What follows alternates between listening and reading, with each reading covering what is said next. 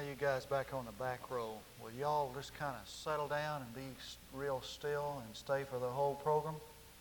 We'll get into this thing tonight, okay? I want you to turn to 2 Kings. It's right over in the first part of the Bible, 2 Kings. And I want to continue the series of sermons that I began several weeks ago on the servant role of the believer.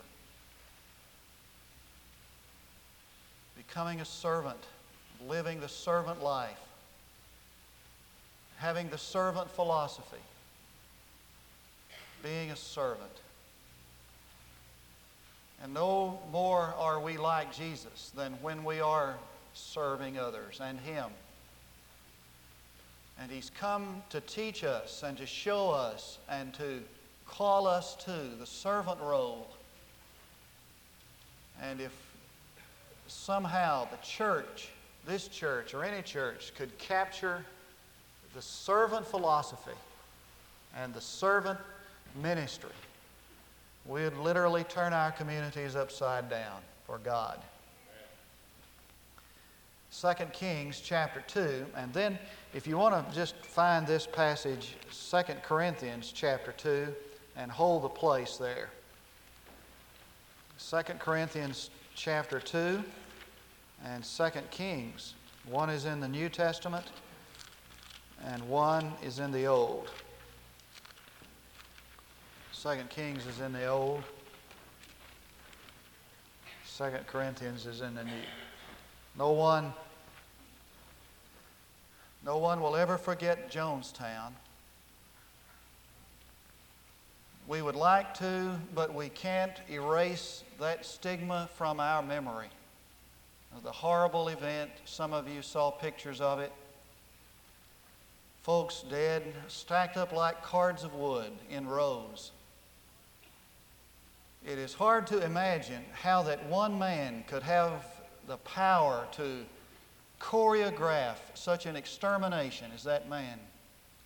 A man of great charisma and power and ability and persuasiveness, who was called of God to be a servant and chose rather to be a God.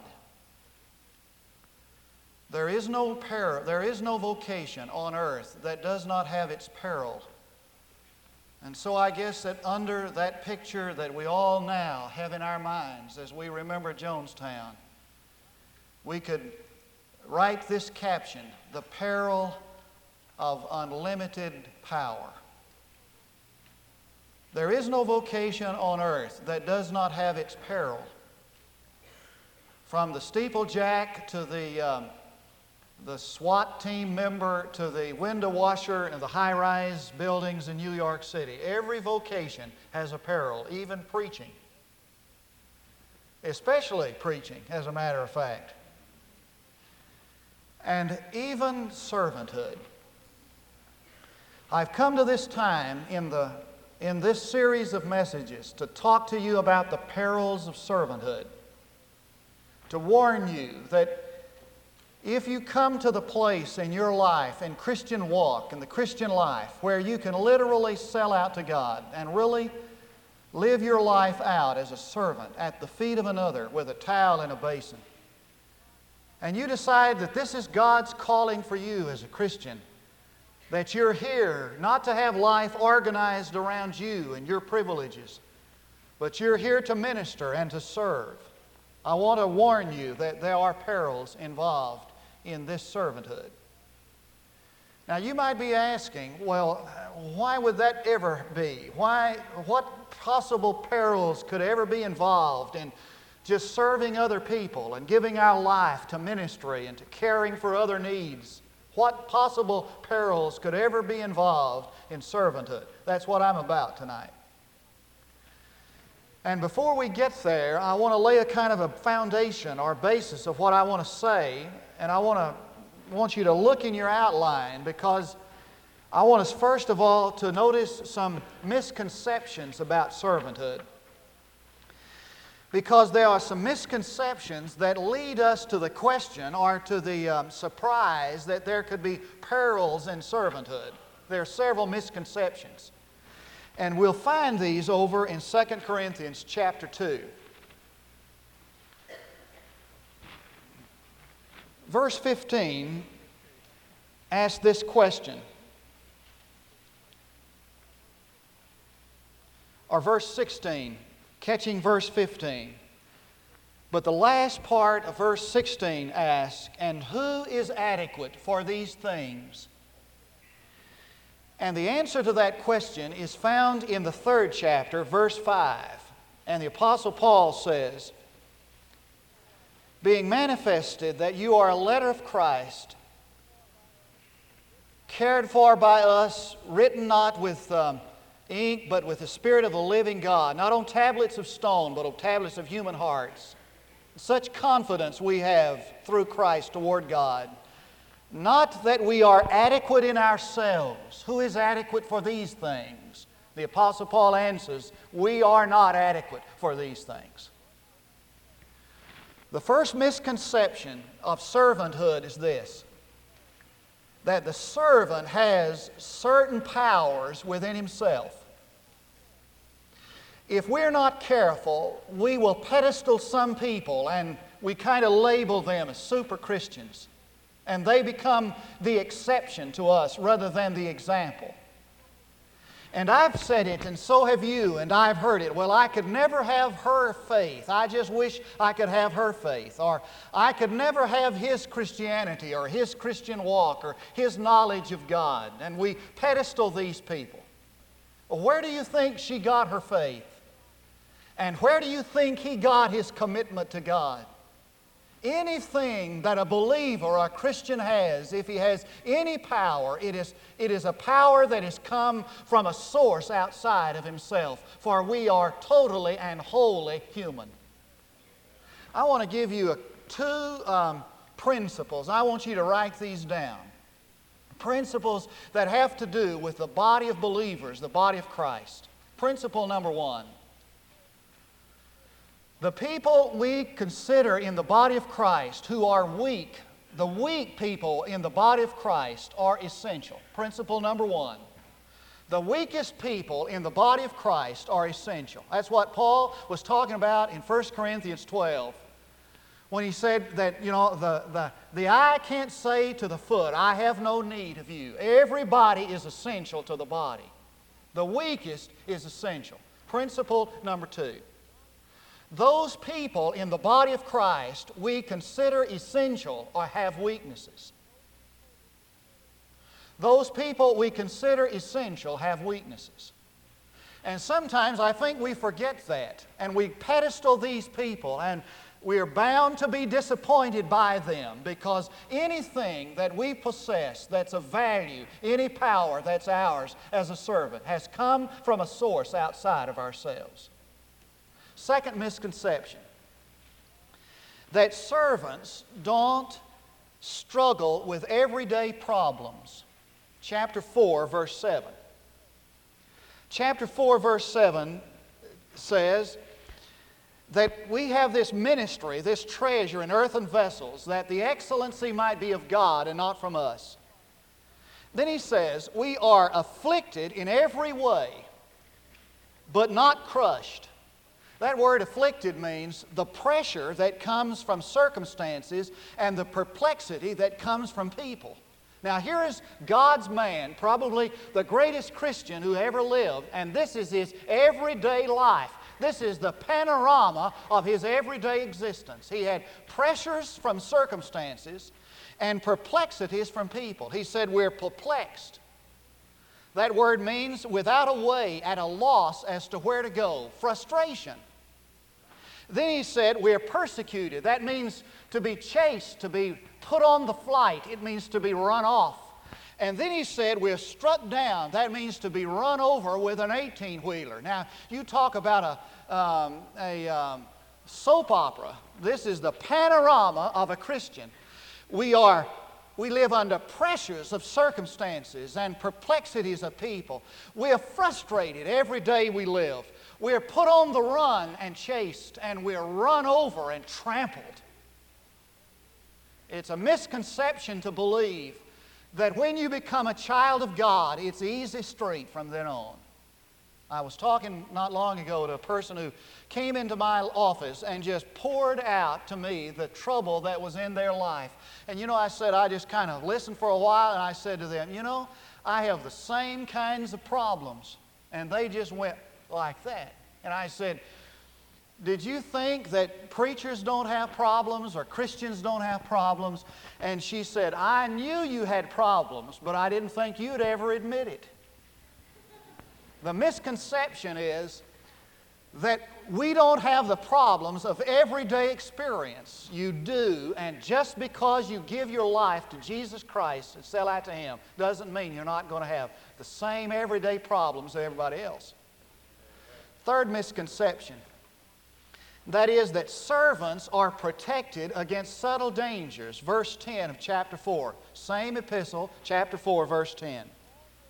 And he says, always carrying about in the body the dying of Jesus, that the life of Jesus also may be manifested in our body. For we who live are constantly being delivered over to death for Jesus' sake. The servant lives in the jaws of death, and he has the marks of death on his life. Now, with that kind of a background, I want you to turn to 2 Kings, to this marvelous, marvelous story. And I just want to develop it. If you don't have your Bibles, you need to get close to somebody who does, because we're going to just take verse by verse and follow to see some perils of servanthood. 2nd chapter. Let me set the story. Times are bad in Israel. I mean, the nation was in trouble. The nation of Israel had just begun to disintegrate. And of all the kings that sat upon the throne of the northern kingdom in a space of 300 years, not a one walked with God. Not a one. And so there was conspiracy and deceit in the land, and it led to murder and idolatry. The nation of Israel was on a downhill spiral. And in the midst of that disintegration of the Israelis and their life, God sent a prophet by the name of Elijah. Elijah was a man who stood against the sin of his time, a great man who had a marvelous message. And we know the story of how he confronted the godlessness of his time on Carmel and set Baal and Baal's prophets on the run. And some strange thing happened to Elijah. He ran out into the wilderness and sat down out there and wished that he could die. He got into a terrible state of depression. And God came to him in that time. And by the way, there's a tremendous lesson on how to deal with depression and how God dealt with Elijah out there in the backside of the desert. And God, first of all, fed him and met his physical needs, because depression a lot of times is just related to physical exhaustion. And then he gave him a new purpose in life. He said, life's not over for you. I've got a new thing for you to do. And he gave him this new message, new command. And then he did a third thing that I think is essential for those who are really dealing with depression. He gave him a friend. He sent another man by the name of Elisha to walk with him. And that's where we pick up the story in the 2nd chapter. Now, Elijah came on the earth in a whirlwind. That's how he left. And he's getting ready to go back, to go to the Father and leave Elisha alone in the world. And look at verse 9. Now, it came about when they had crossed over that Elijah said to Elisha, ask what I shall do for you before I am taken from you. And Elisha said, please let a double portion of your spirit be upon me. And he said, you've asked a hard thing. Nevertheless, if you see me when I'm taken from you, it shall be so for you. But if not, it shall not be so. Then it came about as they were going along and talking, there came this chariot of fire, and Elijah went to heaven in that chariot of fire. And Elisha stood there and said, my father, the horses of Israel and the chariots thereof. That means that the security, Elisha understood that the security of the nation of Israel rested in that man of God. There's a lesson in that. that the security of any nation rests not in its horses and chariots, but in the godly people who make up that nation. And that's what Jesus meant when He said, you're the salt of the earth. Now, will you turn over to the 4th chapter? Elisha now is here on this place, and he's kind of got it on his own. We're looking at verse 8. Now, there came a day when Elisha passed over to Shunem, where there was a prominent woman, and she persuaded him to eat food. So it was, as often as he passed by, he turned then there to eat food. This prominent woman, and she was deeply committed to this man of God and grateful to him. And so she'd feed him, fried chicken, and every Baptist preacher will pass by and pass in to where they're having fried chicken. And she said, Elijah, I just want you to come and I want to feed you. I want to take care of you. And she persuaded her husband to build a little room for Elisha to come and rest. He was kind of an itinerant preacher, and she prepared this for him. Now look at verse 12. Then he said to Gehazi, now there is the first indication of the servant. Now underline that and fasten your seatbelts. Here we go. Here's this servant of Elisha. Call this Shunammite, and when he had called her, she stood before him. Now I want to read this. This is what happened. He said, you've been so good to us, so good to me. Let me do something good for you. What do you need? And the woman indicated that she had never been able to have a child, a son. So Elisha said, I'll tell you what, a year from now, you're going to have a child. You're going to have a son. And the woman couldn't believe it. Her husband was old. She had been barren all these years. And she said, don't give me this story. Don't tell me that if it's not really true. And he said, by the word of God, a year from now, you're going to have a son. And she did. A child was born. Now pick up at verse 18. When the child was grown, the day came that he went out to his father, to the reapers. And he said to his father, my head. Evidently, he had some kind of a brain hemorrhage, or was struck in the head, but he had this terrible blow on the head. And he said to his servant, carry him to his mother. And when he had taken him and brought him to his mother, he sat on her lap until noon, and then died. And she went up and laid him on the bed of the man of God. It's interesting to note that this woman never called him by his name after that again. She called him the man of God, never Elisha. And shut the door behind him and went out. Then she called her husband and said, please send me one of the servants, one of the donkeys, that I may run to the man of God and return. And so she went and came to the man of God, to Mount Carmel, verse 25. And it came about when the man of God saw her at a distance that he said to Gehazi his servant, behold, yonder is the Shunammite. Please run now to meet her and say to her, is it well with you? Is it well with your husband? Is it well with the child? And she answered, it is well. Now notice that. This servant went out and met the woman. And he said, is it well with you, your husband, and the child? And for some strange reason, she said, it is well. The child was dead. But when she came to the man of God, to the hill, she caught hold of his feet. She grabbed him around the feet, held on. And Gehazi, look at this, came near to push her away. But the man of God said, let her alone, for her soul is troubled within her, and the Lord has hidden it from me and has not told me. Peril number 1 is the peril of protection and possessiveness.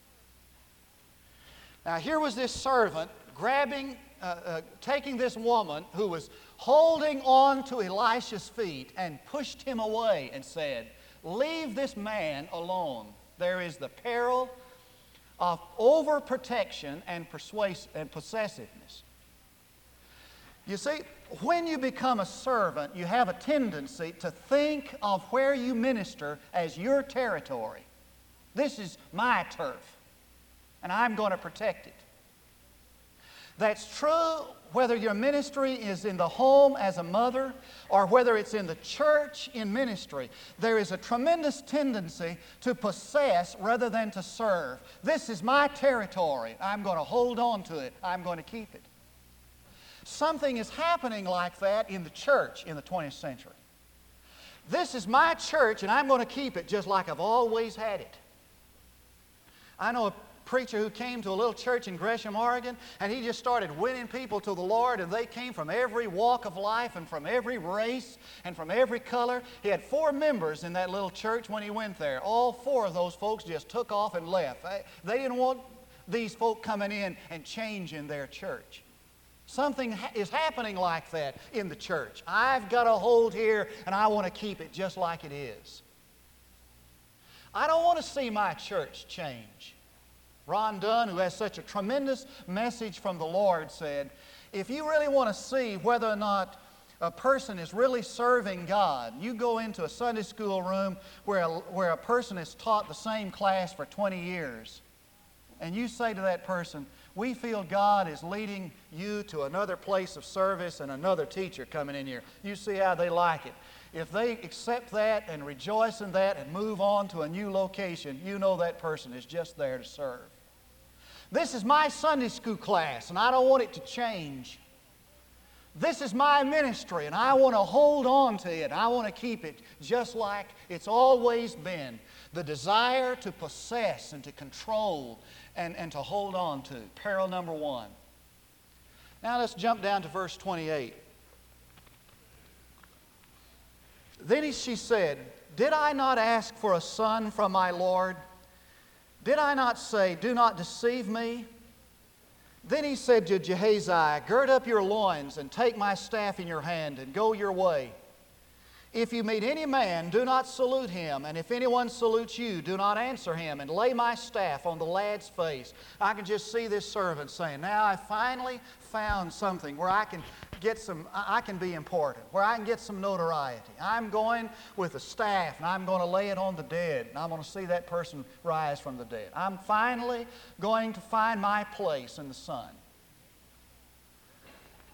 So he takes the staff, and the mother of the lad said, as the Lord lives and as you yourself live, I'll not leave you. And he rose and followed her. Then Gehazi passed on before them and laid the staff on the lad's face. But there was neither sound nor response. So he returned to meet him and told him, the lad has not awakened. He really expected, some response, some result of his work, his ministry. Nothing happened. And Elisha came into the house. Behold, the lad was dead and laid on his bed. The story is that Elisha laid down on the boy, put his hands on his hands, face on his face, eyes on his eyes, breathed on him. And the lad began to live. Verse 35, and went up and stretched himself on him, and the lad sneezed 7 times, and the lad opened his eyes. And he called Gehazi and said, call the Shunammite. And he called her, and when she came into him, he said, take up your son. Then she went in and fell at his feet and bowed herself to the ground, and she took up her son and went out. Peril number 2. The peril of feeling used but unappreciated. I can just hear this servant saying, I did everything I was told to do. I've done what I was told to do, what I was expected to do, what I was commanded to do. Nothing happened. About all I'm good for in this world is just telling someone what someone else has done. And I can just imagine that as she bowed down at the feet of Elisha, how easy it must have been for this servant to say, when am I going to get some credit for what I've done? Sometime the servant of God only is allowed to do that which gives someone else credit. Somebody said, it's amazing what we could do in this world if we don't care who gets the credit for it. Sometimes we get absolutely no appreciation, no credit. Does that bother you? Chapter 5. there comes on the scene a man named Naaman. He's a high-ranking officer. The Bible says that he's a rich man, but he was a leper. Have you ever noticed that the Bible never says that leprosy is cured, but cleansed? Never cured. Always refers to the cleansing of leprosy. Because leprosy in the Bible is a picture of sin. Sin is never cured. Sin is cleansed. We're cleansed of sin, but never cured of it. Now, if you'll look at verse 8 of chapter 5, we're going to see peril number 3. This Syrian officer had sent for someone to come and heal him. And so Elijah sent his servant, Gehazi. Verse 8. And it happened when Elisha, the man of God, heard that the king of Israel had torn his clothes, that he sent word to the king, saying, Why have you torn your clothes? Now let him come to me, and he shall know that there is a prophet in Israel. So Naaman came with his horses and his chariots and stood at the doorway of the house of Elisha. And Elisha sent a messenger to him. It was Gehazi, I'm sure of it, his servant, saying, Go and wash in the Jordan 7 times, and your flesh shall be restored to you, and you shall be clean. But Naaman was furious. Now the prophet of God sent the servant with this message. You tell Naaman this is what he's to do. And when he did, it just made this man furious. And Naaman said, I thought at least the prophet of God would come out to meet me, and implies, but he sent this guy out here, this servant. Here I am, a Syrian captain, and he sends this nobody, this servant, out to see me. And he was furious at the message that he had for him. Peril number 3. The peril of receiving undeserved disrespect. I want you to know that it was a tremendous shock to me when I found out that just because I had given my life to God and planned to serve Him for the rest of my life, that everybody didn't just, really respect me. That was a tremendous shock. As a matter of fact, it was a staggering blow when I discovered that because I was a servant of God, some disdained me and abhorred me. Sometime being the child of God and the servant of God means no respect and no appreciation and no love, especially when you deliver the message God has for you to deliver. Nobody likes to be told that they've sinned against God, and nobody likes to be reminded that the only way to be right with God is to commit themselves by faith to Jesus. That's the foolishness of preaching that the apostle talked about. Undeserved respect. Verse 15, we'll get peril 4, and then we'll quit. When he returned to the man of God with all his company and came and stood before him, he said, Behold, now I know that there is no God in all the earth but in Israel. So please take a present from your servant now. Now Naaman was so grateful for what had happened. He said, I want to give you something. I want to pay you. I want to give you a love offering. And Elisha said, No, I'm not going to take that offering. I did this in ministry of God. I'm not going to take it. And here stands Gehazi off to the back here, and he's thinking to himself, take it, I could use a new suit, new pair of alligator shoes, I could use that. Take it. And Elisha wouldn't. Now I want you to follow with me. Verse 20. But Gehazi, the servant of Elisha, the man of God, thought, Behold, my master has spared this Naaman, the Aramean, by not receiving from his hands what he has brought. As the Lord lives, I'll run after him and take something from him. And the story continues that Gehazi ran after it, caught Naaman, and said, my master has decided that he'll take what you've got. So he gave it to him. Peril number 4. the peril of hidden grief, the secret smoldering desire to be rewarded and to be applauded. Now I want to do a little confessing. Sometimes that just eats us up who are pastors and preachers, staff members and servants. We want so much to be accepted, to be applauded, to be rewarded. And sometimes, we just kind of live on that and thrive on it. Before I got victory in this thing, how people would respond to me, what they'd say when they'd come out on Sunday morning, just make my week or ruin it. The secret desire to be rewarded and applauded. The servant of God gives all of that up because that glory belongs to the Master. Now, there are 3 applications. Number 1, no servant is completely safe. No servant is completely safe. Never was there a time in the life of Jesus when he was completely safe from peril. These kinds of things. Number 2, most actions of the child of God will go unrewarded initially. Most of what you do as a child of God goes unrewarded initially. There'll be no rewards at the first. You'll have to wait some other time for that. You'll do it without reward. Number 3, all motives must be honestly searched. Why am I doing what I'm doing? Why am I serving God? Why am I here? Why have I taken this place where I serve and minister? Am I doing it because I really want to serve?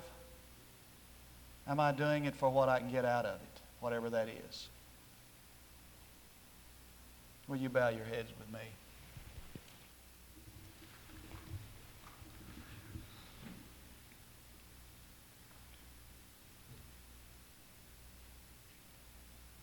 Heavenly Father, if we know our heart tonight, we honestly want to serve you and to serve others. And there's so many of us who can identify with these things. It seems like we serve and minister and nobody notices. Nobody really cares.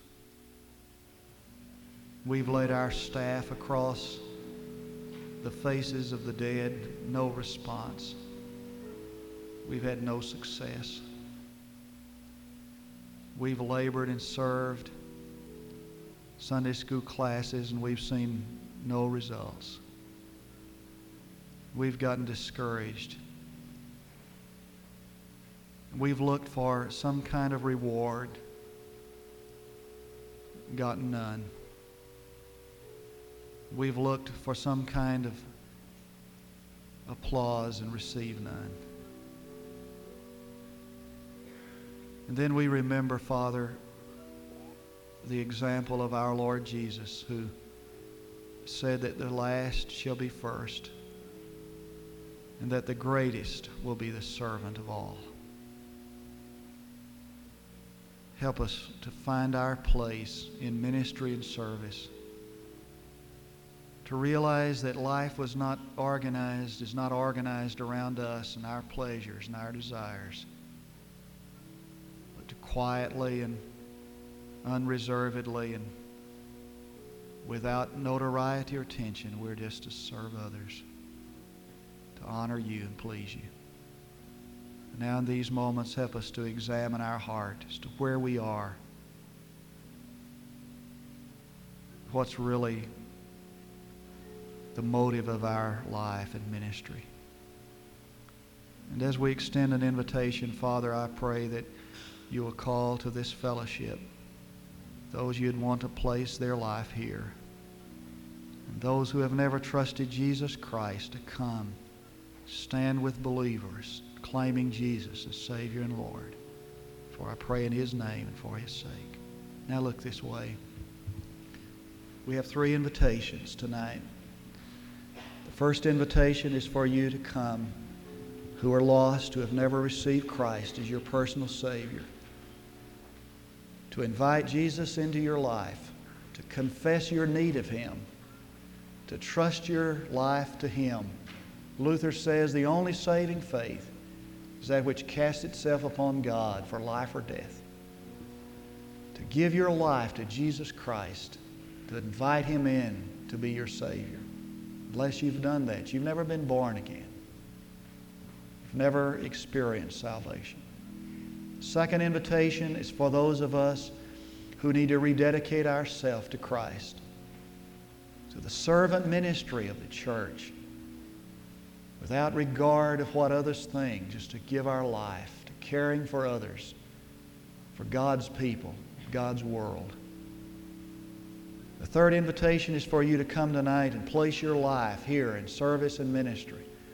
God is raising up a unique church here in Durant with a unique ministry and unique people. We want you to be a part. While Bill leads our song of invitation, we'll ask you to come while we stand together. Would you?